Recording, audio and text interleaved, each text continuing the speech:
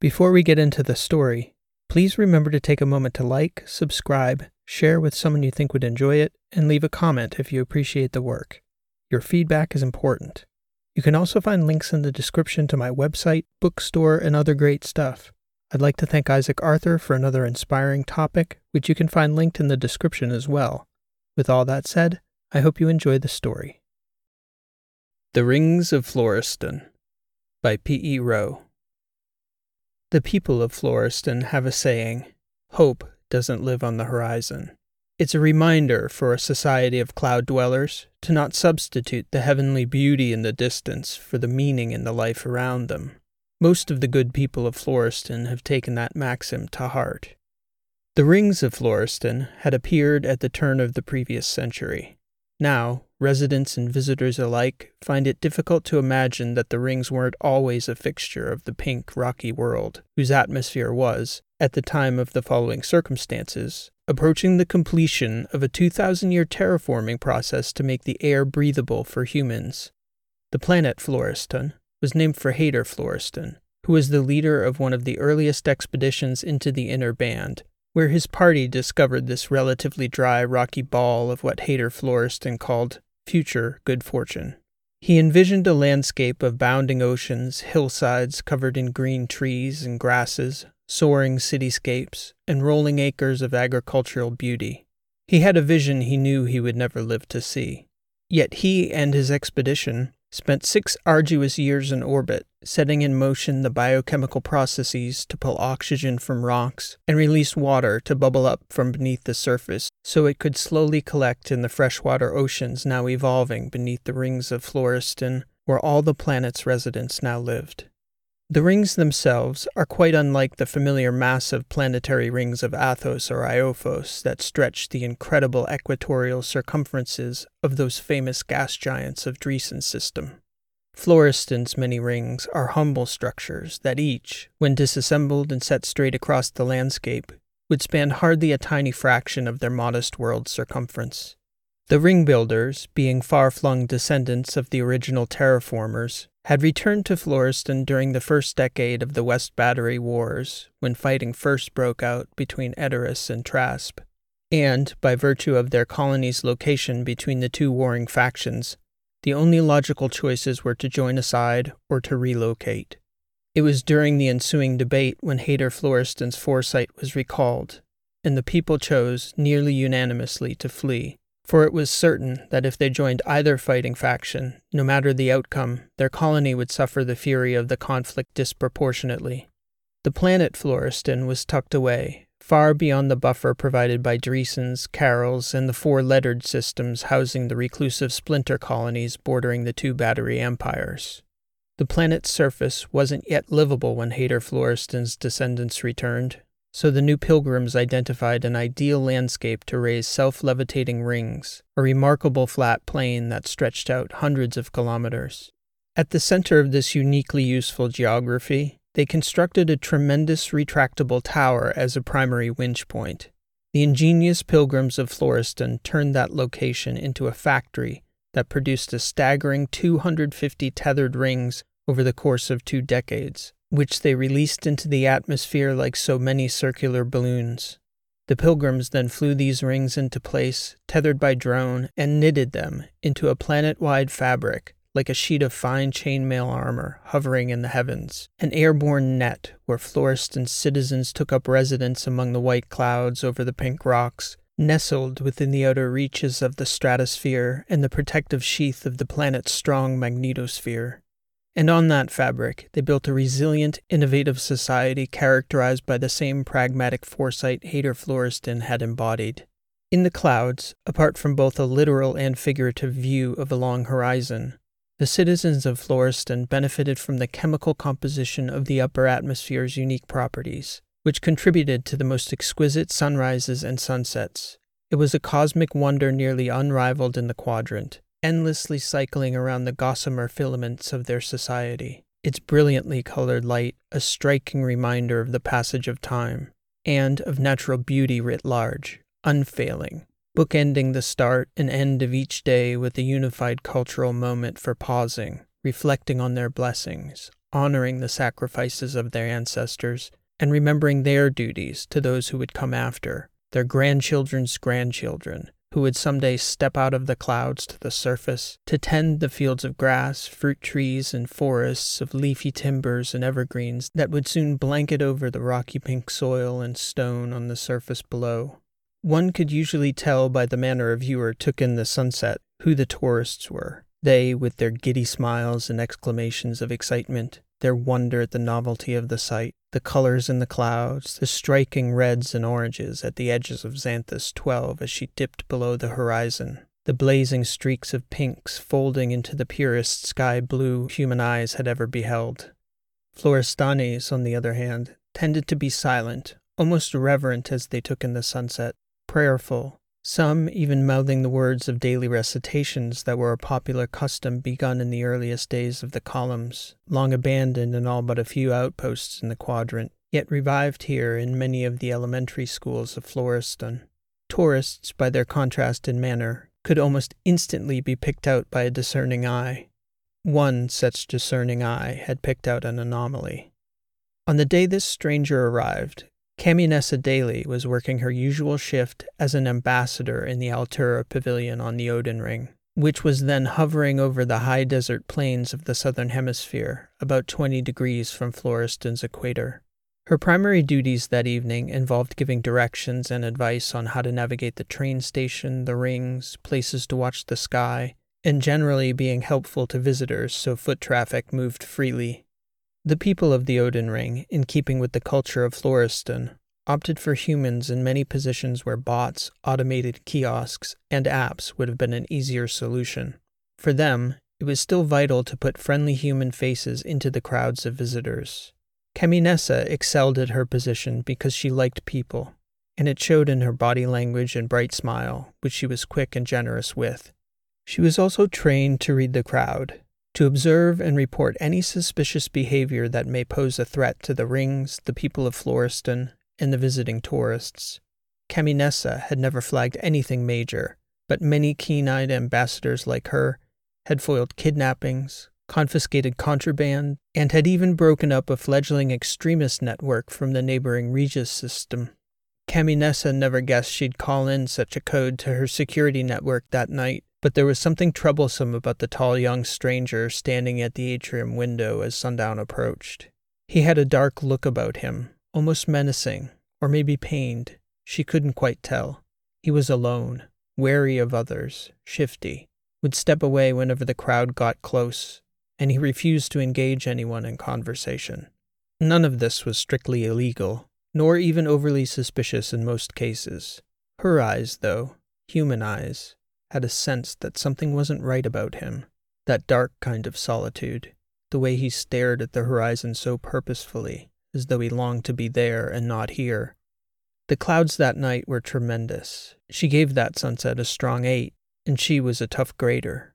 The tourists were ecstatic, more oohs and ahs than the usual Tuesday, and a sizable crowd was there to appreciate the moment. Not the tall stranger, though, or at least it didn't seem he was happy to be there. There was no discernible joy in his disposition.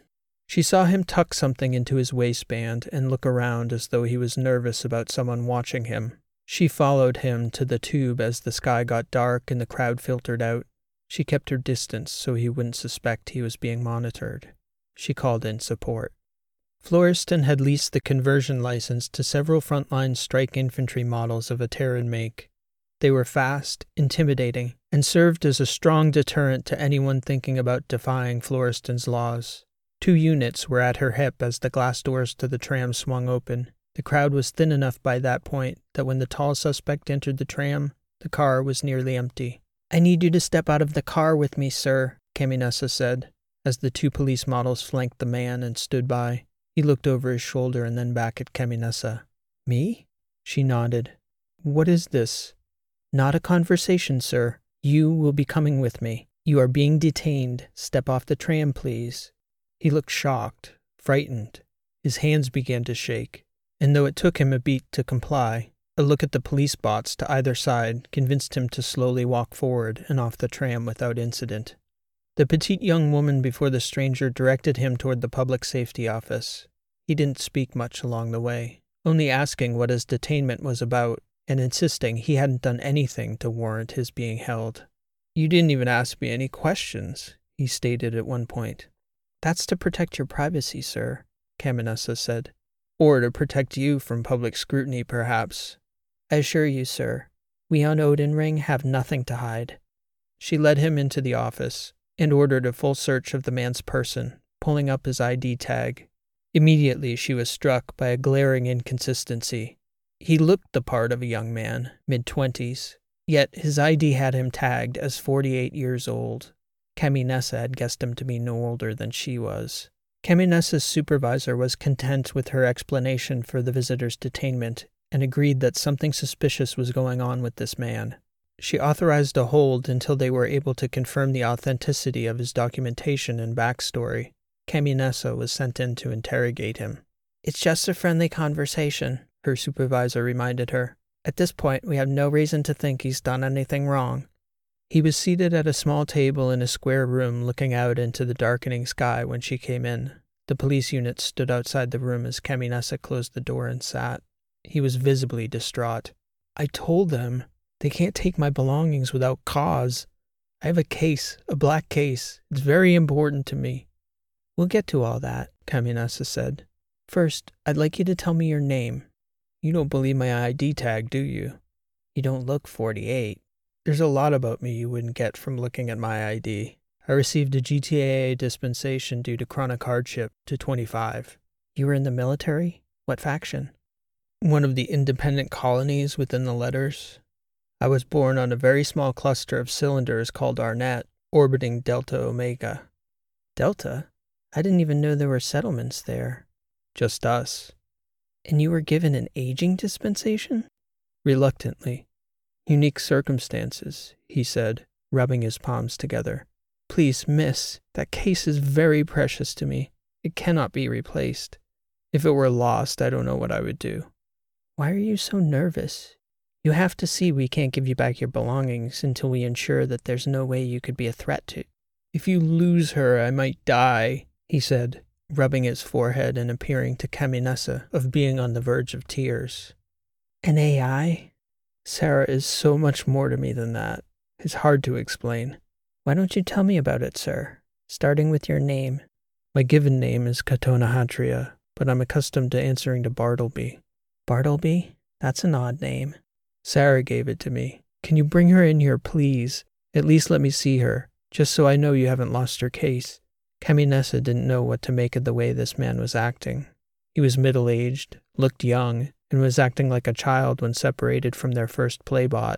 "Excuse me for a moment," she said, getting up from the table. "No, please," Bartleby said. Caminessa left the bots at the door to guard it while she conferred with her supervisor, who was inspecting the thin black case when Caminessa arrived. "Sleek unit," she announced. "The battery and computing power on this little number could run a small outpost. Did you take eyewear off him?" "An earpiece," Caminessa said. "Can I bring that AI down there? I think it might calm the guy down." "Not yet. Something's not right, and until we figure out what, I'm not comfortable giving him access to such a high-end piece. He could be up to anything with this unit if he's savvy." When Caminessa got back to the door, she could see from the window that Bartleby seemed to be having a full-blown panic attack. She opened the door and stated calmly, "Hey, it's all right. You're all right." And she put her hand gently on his shoulder. Bartleby recoiled so harshly he fell out of the chair and crashed into the wall in the corner of the room, drawing heavy, deep breaths as he pushed himself back against the wall with his feet. You shocked me," he said. I'm sorry. It was the last thing Caminessa was expecting. She was startled that such a gentle, caring gesture could elicit such a shocking reaction from a tall, otherwise imposing man. He kept repeating, I'm trying. Would it help if I got you your AI? He nodded. Please. Okay, she said. I'll see what I can do. Caminessa returned sometime later carrying a small case in her right hand. Until we can get our tech analysts down to clear this unit of yours, I'm afraid we can't allow you to interact with it. But I want you to know your AI is safe, she said, opening the case to reveal the server sleeve Bartleby carried Sarah on. Then she closed it and placed the case on the table. Seeing that it was safe seemed to calm him. Would you like to tell me what this is about? She said. I would prefer not to, Bartleby said, but it seems as though I'm compelled to. Can you tell me why you've detained me, please? I wasn't doing anything anybody else wasn't, just watching the sun go down. It was beautiful, by the way.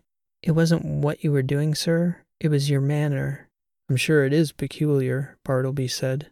If you give me an opportunity to explain everything I've been through, I think you'll understand. The AI sleeve, the genetic age reversion, it was part of my severance from the military to make up for the ordeal I endured. That's the start of my story. I'd like to hear it, Caminessa said. Bartleby then related the story of his life to Caminessa, that he had been stranded in space while on a peacekeeping mission outside the Garvin 9 system, and had only survived through a miraculous transit to an autonomous mining outpost on the inner part of the system, where he was brought back from near death for the first time by an AI named Saraswati, who was presently residing in the server sleeve they had confiscated from him. I can see why she's so important to you now. It's a personal thing, Bartleby said, and it goes much deeper. Sarah saved me more times than that. Bartleby continued to relate how in the absence of interstellar communication, Sarah and he were able to engineer a transit to the nearby Garvin 8 system over 9 of the longest years a human being may ever have endured. Along that transit, Sarah again rescued him from near death by pulling him back from the brink of suicide and self-destruction more times than Bartleby could count. They arrived at Han after a full 9-year journey, only to find the Han outpost abandoned and subsequently ransacked, either by a party to the West Battery War or more likely by scavengers of several iterations. Caminessa found Bartleby's story utterly believable, and the teller of the tale surprisingly warm despite his earlier behavior. He was even amusing and self-deprecating at times. Given his circumstances, she forgave him his eccentricities. Bartleby continued to relate his troubles on Han, spending years trying to convince a neutral party to make a long detour into dangerous territory with no financial incentive and little humanitarian motive beyond alleviating one poor man's loneliness. He expressed that during those years the hopelessness had piled on so heavily that his deepest wish was merely to be seen one more time by human eyes before he died. Caminessa was surprised by how frank Bartleby was with this heartbreaking admission. She couldn't help but visualize him out there, alone, in contact with the nearby systems, only to have them tell him, year after year, that they were sorry he would have to wait. Then, after 15 long years scraping by in the remains of the Han outpost, almost inexplicably, the Trasps and Aterans signed an armistice that seemed surreal, for there were few alive in the sector who still remembered when those bitterest of rivals were not at war with one another. 2 more years passed before an Athosian FTL ship on a reclamation project was persuaded to take a detour to Han on a humanitarian mission. Bartleby spent most of the time in transit back to Athos, hidden away in the shuttle he'd convinced the Athosians to salvage, under the pretext that the AI embedded in his ship had invaluable information about the stability of the peace between the warring factions. When they arrived back in Dreesen's system, the Eastern Allies decided that Bartleby's situation was so unique and harrowing that he should be compensated with back pay at combat levels for each hour he'd spent in space after he was left for dead in the infinite, along with a special dispensation for anti-aging procedures if he wanted those years of his life back. Bartleby told Caminessa that he had only agreed to this proposal at Saraswati's urging, who promised she would help him re-socialize through an outpatient program on Hellenia, which was where Bartleby was heading when he stopped along the way to see the rings of Floriston, at the suggestion of one of the Athosian psychologists who had helped him with his initial debriefing. It was a tale too wild to be anything but the truth, Caminessa said. She professed to believe him, and she promised to keep Sarah safely in her possession until she could get the unit cleared by tech. She said she would rush the process. If you believe me, can't you just let me hang on to her? Unfortunately, no. Once I flagged you, it meant the process would have to play out to the letter of the law. Our planet is exceedingly safe and peaceful because we police aggressively. Fairly, we hope, but aggressively. Our society floats in the clouds, so unfortunately we can't and don't take any chances. What does that mean for me? We'll vet your story with the authorities on Athos, and in the meantime, We'll make you as comfortable as we can here until we get the all clear. That's a 4-day FTL window, so what, a week at least? More likely 2, the way the Athosians do business. In custody like this? In a cell? I'll see what I can do about getting you a hotel and a monitor. Bartleby's hands began to shake again. Oh no, he said, almost involuntarily. What's wrong? Caminessa said. Without Sarah, I'm going to be alone. You don't understand. I'm talking to you because I have to. And you're easy to talk to, Ambassador. But I'm deathly afraid of being alone. Sarah's the only thing that kept me alive all those years. I'll make sure you have access to a house AI you can talk with wherever we put you up tonight. I'll have tech clear your unit tonight, and I'll come by to see you first thing in the morning to see how you're doing. Bartleby could tell that was the best he was going to do, so he nodded. Despite his initial misgivings about the young ambassador, he did believe that Caminessa would look out for Sarah while the AI sleeve was in her possession. This too was part of rejoining a society, he told himself, interacting with people, knowing that those interactions would not always go the way he wanted, and remembering the mental exercises he and Sarah had gone over 1,000 times in preparation for this moment. He took a deep breath, and then another, and he decided that he would do his best to be patient as the situation played out. Caminessa rang his hotel door the following day. The accommodations were far better than anything he was accustomed to, even before joining the military. Certainly far better than during his decades-long journey back to civilization. She was smiling when he opened the door. Good morning, Bartleby said, expecting that she might have word about Sarah, though it seemed the last thing on her mind. I thought it might be good if you joined me this morning, she said. I have a safety detail along the southern cage. You aren't afraid of heights, are you? No, crowds aren't my favorite, but open spaces, heights, space, those are good for me. Perfect, she said. I just thought, with your situation, I didn't want to see you cooped up by yourself all week, especially since, I almost forgot. The tech team is tracking down a portable limiter for Saraswati. You'll need a wired earpiece for a few days, but they should be able to get her back to you tonight. That's excellent, Bartleby said. So what is it we're doing this morning? Come on, she said. I'll show you the way. Caminessa took Bartleby below the main causeway outside Altura's cultural promenade to check the connections on the tether system. She explained how each ring was free-floating and had to be tethered together in order to keep the fabric of the dynamic ring sheet in formation. With a fairly active atmosphere, this meant play in the tether system, which meant that even with the strongest nanofilament cables making up the tethers, they frequently came loose or bunched up as the rings themselves shifted in the atmosphere. Shouldn't the engineers make that assessment? Bartleby said, instead of a young ambassador and a random guy she arrested the previous day.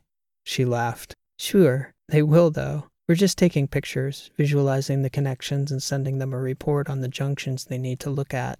We do it all the time. The view is spectacular. You're gonna love it. Why me again though? Honest answer? I felt terrible about how I treated you yesterday. I thought about it a lot last night and just thought about how I could have handled it better. Like maybe approaching you and talking to you first. I think I was just intimidated by you. By me? Yeah, I don't know. Maybe it's the height or your discomfort with all the people. Probably both. We're trained not to cause a scene, but I think I presume too much. As long as it all gets ironed out, I can't say I'm too disappointed at having to spend a bit more time here on Floriston. The sunrise was almost as spectacular as the sunset. Wait till you see this, she said, leading them down the stairwell to a hallway formed from thin nanofilament mesh walls, open to the high, thin air, and a crystal-clear polymer floor that stretched out indefinitely along the underside of the ring. You aren't joking about the heights, a wide-eyed Bartleby said, looking down almost 2,000 meters to the mountains beneath them. Caminessa looked back at him from the clear walkway, smiling as she encouraged him onto the nearly invisible floor panels. You'll get used to it, Bartleby, she said. Whew, he said, taking a few uneasy first steps into the sky channel. But as she moved forward, he began to walk more easily behind her. She talked as she walked, explaining how the rings worked, what it was like for her getting used to walking the sky channel, her duties, her life on the Odin ring. Bartleby found the sound of her voice and her presence soothing, even staring down into the ether. Soon his mind had adjusted to the situation, and he began to walk more easily. After they inspected the first few junctions, he realized why they didn't send the engineers out unless they needed to. There were so many connections that they'd need thousands of engineers per ring to keep up with them all. It soon became easy for him to tell when a cable was bunching or needed to be patched or replaced. Caminessa was taking stills and video with her glasses as they visualized the tether junctions. Bartleby realized about halfway through the morning that he was enjoying himself. He couldn't remember the last time he could say that about a day. He realized, to his surprise, given the strife she'd caused him the previous day, that he liked this girl. "So tell me, Bartleby," she said at one point as they were walking between the junctions, "what kept you together out there? I mean, Sarah, you said, but what did she do that kept you going all that time, all those years alone?" "Different things," Bartleby said. "There were daily things, when I was doing okay, things that helped ground me. Like Sarah used to play sounds that are inherently soothing to humans, bird songs and babbling streams." "She has that audio? From Earth?" "Presumably that's where it all came from. You know the bot builders that make birds? You have to figure they get the songs from the original birds." "I never thought of that," Caminessa said. "I've never heard a stream before. Think I'd like to." "It's spiritual in a way. Calms the mind in the same way a lotion soothes the skin." "Streams and birds." "I'm sure it's in the library here on Floriston," Bartleby said. "You just need to know to look for it." "And what about when times were bad?" "I think the worst was after the turn. About 3 years into the second transit, I didn't want to live anymore. Sarah tried everything." Bartleby stopped for a moment as they were walking, overcome by a sudden realization of the moment he was in, walking above the clouds, staring down from the sky at this beautiful pink world, talking with this warm, beautiful young woman. He never thought it could happen to him, through all those years, but it hit him that very instant. "Give me a moment," he said.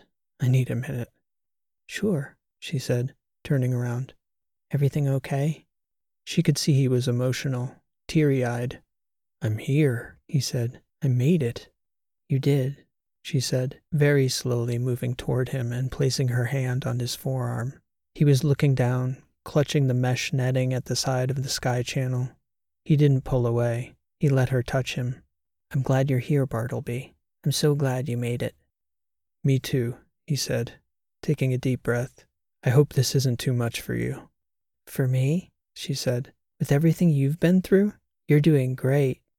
After he'd regained his composure, they kept walking, Bartleby telling her about the various things Sarah had done to keep him sane in the depths of space. One time when he'd given up, she started reading him a book, and before he knew what he was doing, he was eating a ration bar so he could focus on the story instead of the hunger. At the end of the novel, Sarah and he had discussed the story, the time period, the history, the author, the context. The discussion had gone on for days. Then Bartleby told Caminessa about Patricia, the woman from Earth he'd met in the simulation. He told Caminessa how that perspective of seeing a person from outside her civilization had caused him to spiral into a misanthropic despair, had caused him to see humans as pointless, misdirected, short-sighted creatures. That was the darkest place he'd ever been.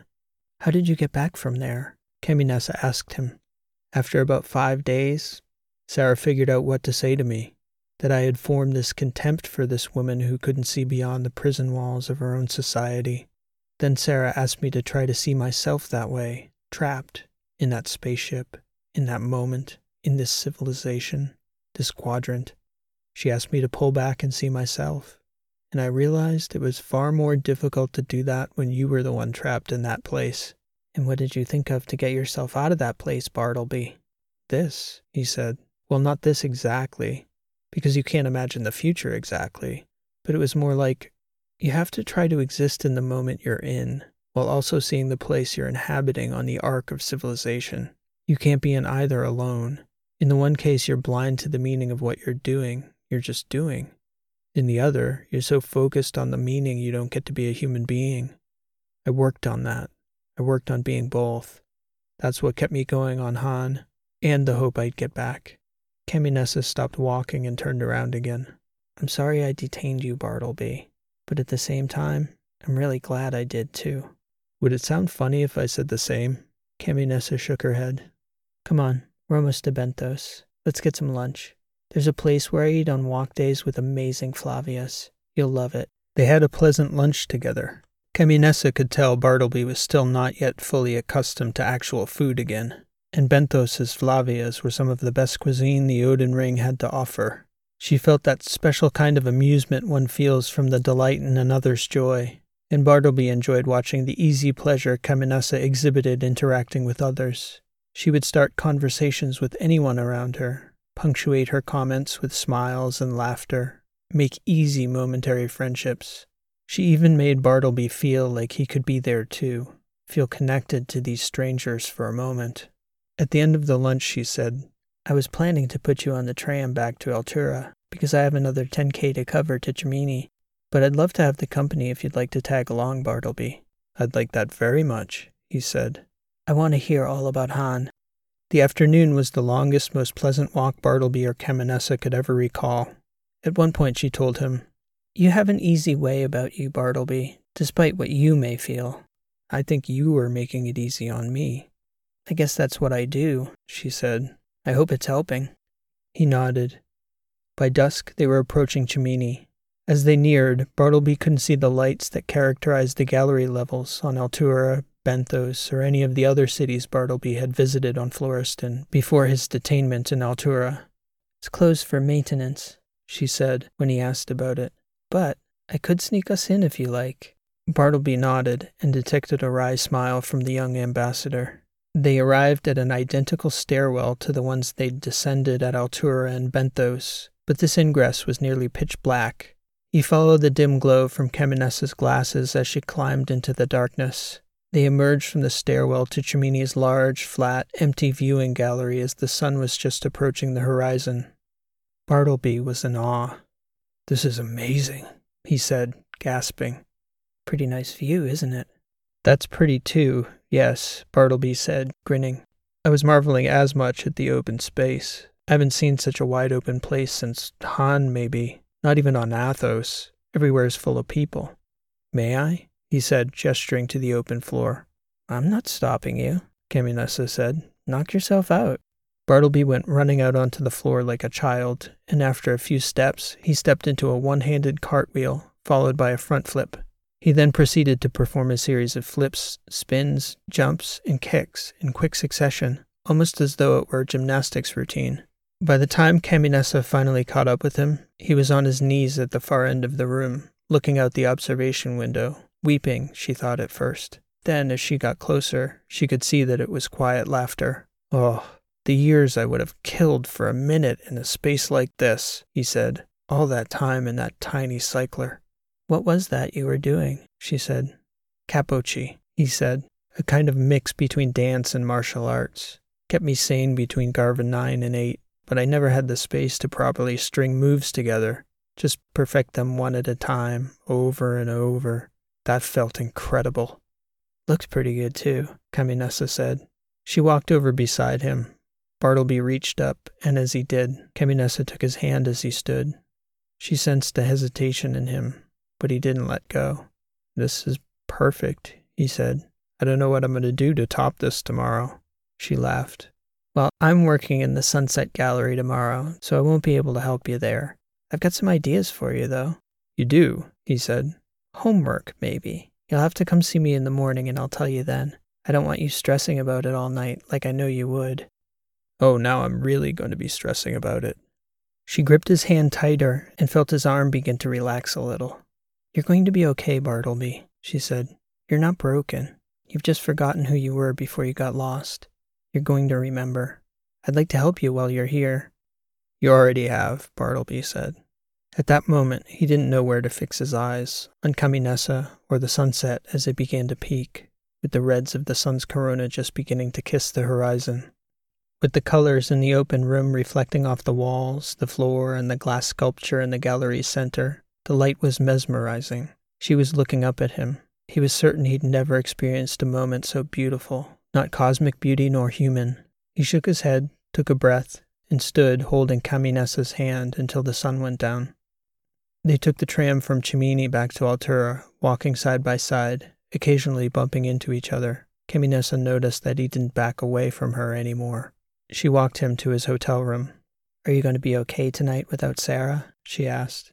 Yeah, he said. I have enough to think about. It was quite a day. Thank you for arresting me, Caminessa Daly. You're welcome, Bartleby. Maybe tomorrow you can tell me why Sarah calls you that. I would prefer not to, Bartleby said, smiling. Okay, she said, returning the smile. I'll get it out of you eventually. Good night, my friend. Good night. The following morning, Bartleby met Caminessa in Altura's viewing gallery. He stood off to one side as she finished chatting with a group of elderly couples, suggesting some sites to visit on the Odin Ring before heading further south for the sunset. Hey, Bartleby, she said as the group walked off. You ready for today's mission? I was stressing about it all night. No, please tell me you're kidding, right? I was fine. I'm joking. She laughed. See, you're getting better already. Today's going to help. Okay, he said. I want you to have at least 3 conversations with strangers at 3 different cities on the Odin Ring. I've gotten you a travel pass. Unfortunately, you're restricted to the Odin Ring until we hear back from Athos, but you can go anywhere on the ring. 3 people. Tell me their names, what they do, and where they come from. Bartleby looked terrified. She quickly surveyed the people passing by. Okay, come with me, she said. We'll do a few here to practice. I'll start, then you. People love talking about themselves. They'll tell you everything. That's not the part that scares me, Bartleby said. It's the start. I just can't seem to approach someone without a reason. It's fun to talk to people, she said. There's your reason. And it's easy. I'm going to give you your opening line. Watch. He lagged behind her as Caminessa approached a young couple who looked like they were on vacation. Hi, where are you guys from? She said. And when they answered, the conversation was off and running. That's it? Where are you from? Bartleby said. She nodded, and then she goaded him into starting 2 conversations right there in the gallery. The first turned into an awkward exchange with a businesswoman from Athos. The second evolved into a cordial discussion with one of the line engineers on the cable rig team, who, as it happened, was off to double-check a few of the joints the engineering team had flagged from Caminessa's photos the previous day. All right, that's it, she said, handing Bartleby his tram card. Off you go. 3 cities, 3 people. I want the details by sundown. Show me what you can do, my friend. It was much more difficult without her. Bartleby thought about trying to start a discussion on the tram, but he dreaded what would happen if the conversation failed and he couldn't escape the car. What would he do then? He thought about not letting Caminessa down, how he wanted to do more than 3. He rode the local tram for almost an hour, nearly halfway around the ring, telling himself as each station approached that this would be the one. He got off at Davidson Heights and walked around for several hours. By lunch, he'd summoned enough courage to talk with a vendor in the Sunrise Gallery who sold hats. She was packing up for the day to go home. Bartleby found out that she was local, had 2 kids she had to pick up from school, and was named Jamie. That was 1. Later, while sitting on the tram, he had a flashback to his years in space, meeting fictional people in simulations. It got him thinking about Jamie, the hat vendor, wondering, marveling about how this person he'd just spoken with was going back to an entirely different life from him, a completely divergent life that was just as real as his own, with 2 real children who had 2 real lives of their own. He suddenly remembered that he hadn't spoken with Saraswati in almost 2 days. By nightfall, Bartleby had engaged in 7 conversations he was excited to tell Caminessa about. When he got back to the Altura gallery, she told him to get 2 more names during the sunset. By then, he was happy to do it. After the sun went down and the evening rush had filed out of the gallery, Caminessa took him to dinner. Bartleby was starting to remember what it felt like to be a person again. As the week went on, Caminessa's challenges got tougher. On day 3, she challenged him to shake hands with 5 people. On day 7, she challenged him to collect 5 thank yous from 5 different people. On day 8, Caminessa had walk duty. She invited Bartleby to come with her again. By that time, both Bartleby and Caminessa were aware of the large, unspoken tension building between them. Part of Bartleby was hoping that the Athosians were exactly as responsive as they'd been when he was stuck on the Han outpost. If they never sent back word about him, he wouldn't have to leave. Problem solved. For Caminessa, she'd only intended to be helpful, but the closer she and Bartleby grew to one another, the more she realized how it may crush him when the time for him to leave did come. and the longer he stayed, the more she wondered whether she wanted him to go at all. Their second walk day together was a repeat of the first. Bartleby telling stories of his travails in space, Caminessa telling Bartleby about her life on Floriston, the things she liked, her hopes, the places she wanted to visit one day. At one point, when she was discussing seeing Athos, Bartleby went as far as to say he wished he could see her face when she first set eyes on that ring. She could tell he wanted to say more. That evening, in the empty gallery at Cimini, Caminessa unrolled a speaker pad, placed it on the floor, and said, "All right, Bartleby, you've done good this week. Are you ready for the next lesson?" He shook his head. "I know you're not comfortable touching other people, but tonight we're dancing together, you and me." "It's important," he said. "I need you to know. It's not that I don't want to, it's that I don't know how to without it becoming awkward. It was decades without any human contact." "I know," she said. "It's okay. Come here." The music started, and they stood together for a moment in the dusk light. It was overcast, so there wasn't the same glow about the place there had been the previous week. She took his hand and tried to guide him with the music. At first, dancing together was just as awkward as it had been for both of them as children, that first time. For him, so much farther back in memory. It became easier, then, after a time, natural. "I need to ask you something," he said. "Ask me anything," she said. "Why doesn't it bother you I'm twice your age? I haven't been able to figure that out. I understand feeling sorry for me after detaining me, but that was almost 2 weeks ago." "I've thought about that a little," she said. "So?" "I don't really have a good answer. Maybe I'm not such a great thinker," she joked. "I'm more of a doer. It could be that you look my age.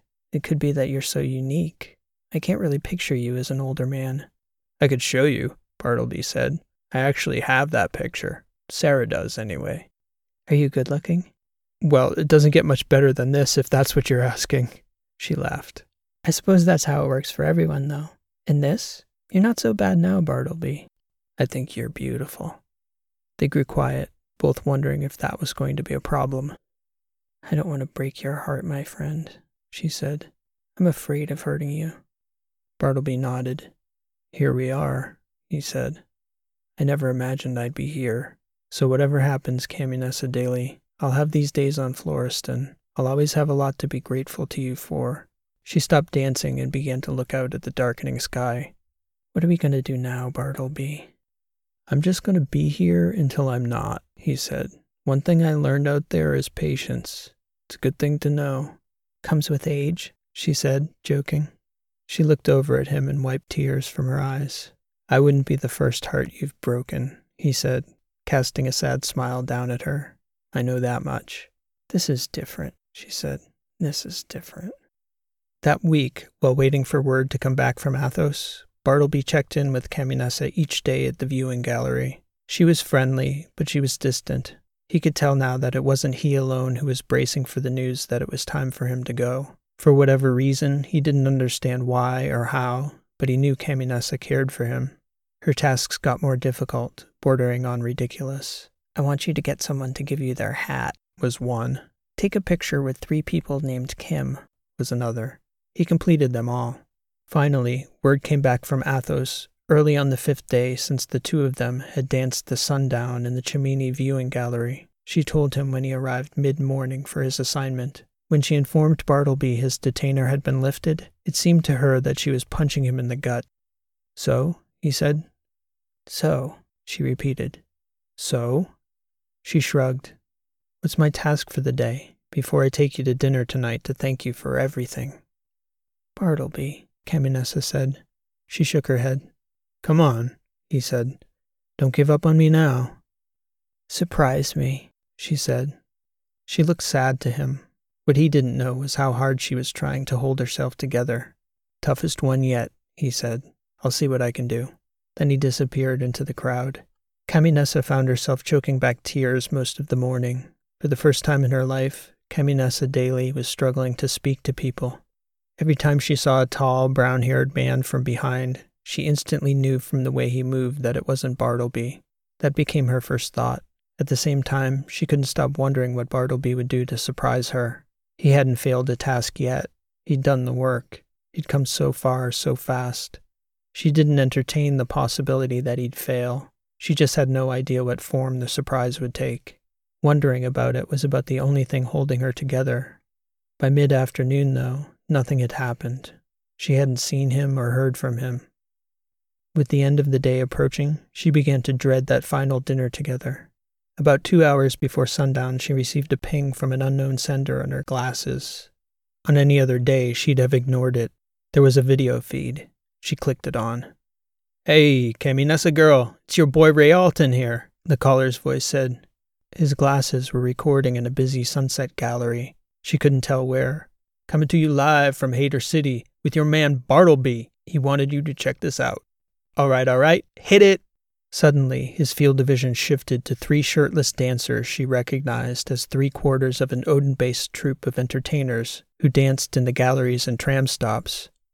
When the music came over her glasses, she couldn't believe her eyes. 3 dancers started a routine she'd recognized from the many times they'd performed in the Altura Gallery, but there'd always been 4 of them. As soon as the caller began to dance with the troupe, a 5th dancer appeared in the middle of the group, shirtless and perfectly in rhythm with the music. He began to perform handstands, flips, kicks, and spins as the 4 dancers in the troupe moved around him. "Bartleby," she said, almost gasping, shaking her head. "I don't believe it." The dance routine went on, the crowd around them cheering the dancers on. And there was Bartleby, shirtless, smiling, surrounded by a crowd of people. She began to shed tears of joy. "I can't believe it," she kept saying to the caller when they'd finished. Bartleby looked right at the camera and said, "We're still on for dinner, right?" "Yes," she told Rialton to tell him. "Absolutely we are." She shook her head in disbelief as the feed ended. "Bartleby," she said, shaking her head. By the time he got off the tram in Altura, the sun had already set. "You remembered your shirt," she teased him when he got off the tram. "Well," he said, happy with himself. "Do I pass?" "You passed, Bartleby. Flying colors you passed. I wouldn't have thought that in 1,000 years. At dinner, she couldn't believe he was the same person she'd met 2 weeks before, shaking, hardly able to look her in the eyes. She could tell that not only was he proud of himself for performing in a crowd, but he'd actually enjoyed it. They ordered dessert and coffee. They lingered at the table. Neither of them wanted to get up and walk back to his room. The sun was long gone from the horizon on Bartleby's last night on Floriston by the time they finally stood. As they left the restaurant, Caminessa had a terrible sinking feeling in her gut. Bartleby looked down at her and took her hand, walking with her up to the sunrise gallery window on the upper level. It was completely dark in the room except for a strip of white guide lights illuminating the footpaths along the floor. The stars were out and bright on the horizon. "We could stay up here all night talking," he said as they approached the viewing window. "As much as I'd like that, it would just be delaying the inevitable." "I suppose so," she said. "I was thinking all day about what they told me on Athos. Every psychologist. They all said that unless I went through with the therapy sessions in Helenia, I'd have no chance to live a normal life. Sarah told me that as well." Caminessa nodded. "I believed them when they all told me that," he continued. "I'm not sure I believe that now. What do you think, Caminessa?" "I don't know what to think." "I think I'm doing okay." "You're doing great." "I was also thinking on the tram on the way over that there's no law saying I have to leave Altura tomorrow." "No, there isn't," she said. "And I know someone in the public safety office I could talk to who might be inclined to resolve that matter even if there were such a law." "She might be." "So what do you think, Caminessa? How would you feel if I stuck around a little longer?" "I think we could use a guy like you around here, Bartleby," she said. "I could." "So," he said. Their faces were illuminated by the dull glow of white light coming up from the floor. It seemed as though, having said what he'd been hoping to say all day, Bartleby didn't know what to do next. "Hey, Bartleby," she said. "When was the last time you kissed a girl?" "I've never kissed a girl on the rings of Floriston." "Do you think you'd like to?" He could see the glint of white light reflecting off her eyes as she looked up at him. "I think I'd like that very much, Caminessa Daly. I think I would." She paused, waiting. "Well, Bartleby," she said, "haven't both of us waited long enough?" The timing seemed just right. The sky was dark outside the window, no pink below. In all that night sky before them, unseen, millions of lives ticked onward, buoyed by the network of hovering rings that had been sketched out in the dreams and foresight of others, carrying the arc of civilization forward, and again, on that day and on others, one more time, that same old hope was right where it always had been. Hope doesn't live on the horizon. The Rings of Floriston. This has been an original story written and read by P.E. Rowe. Thank you for listening, and I hope you enjoyed the story. If you did like what you heard, please show your appreciation by liking, subscribing, and leaving a comment. If you'd like to check out my website, you can find me at rowlit.com. That's ROWELIT.com. You can find many of my other works of fiction of all lengths and in multiple genres. For the dedicated fiction writers out there, I also have a free video series on the mechanics of fiction writing, based on the fields of narrative theory, cognitive psychology, linguistics, and narrative craft, which you can access through my website. So please stop by anytime. Also, if you're enjoying these sci-fi weekly shorts, I've also added 3 shorts set in the story world of my Last Horizon novels. You can find them here on this channel or through the links in the description. If you've enjoyed this week's story, I think you'll enjoy those as well. I hope to catch you back here soon with another new story. Again, thanks for listening. This has been P.E. Rowe, and I hope to see you next time.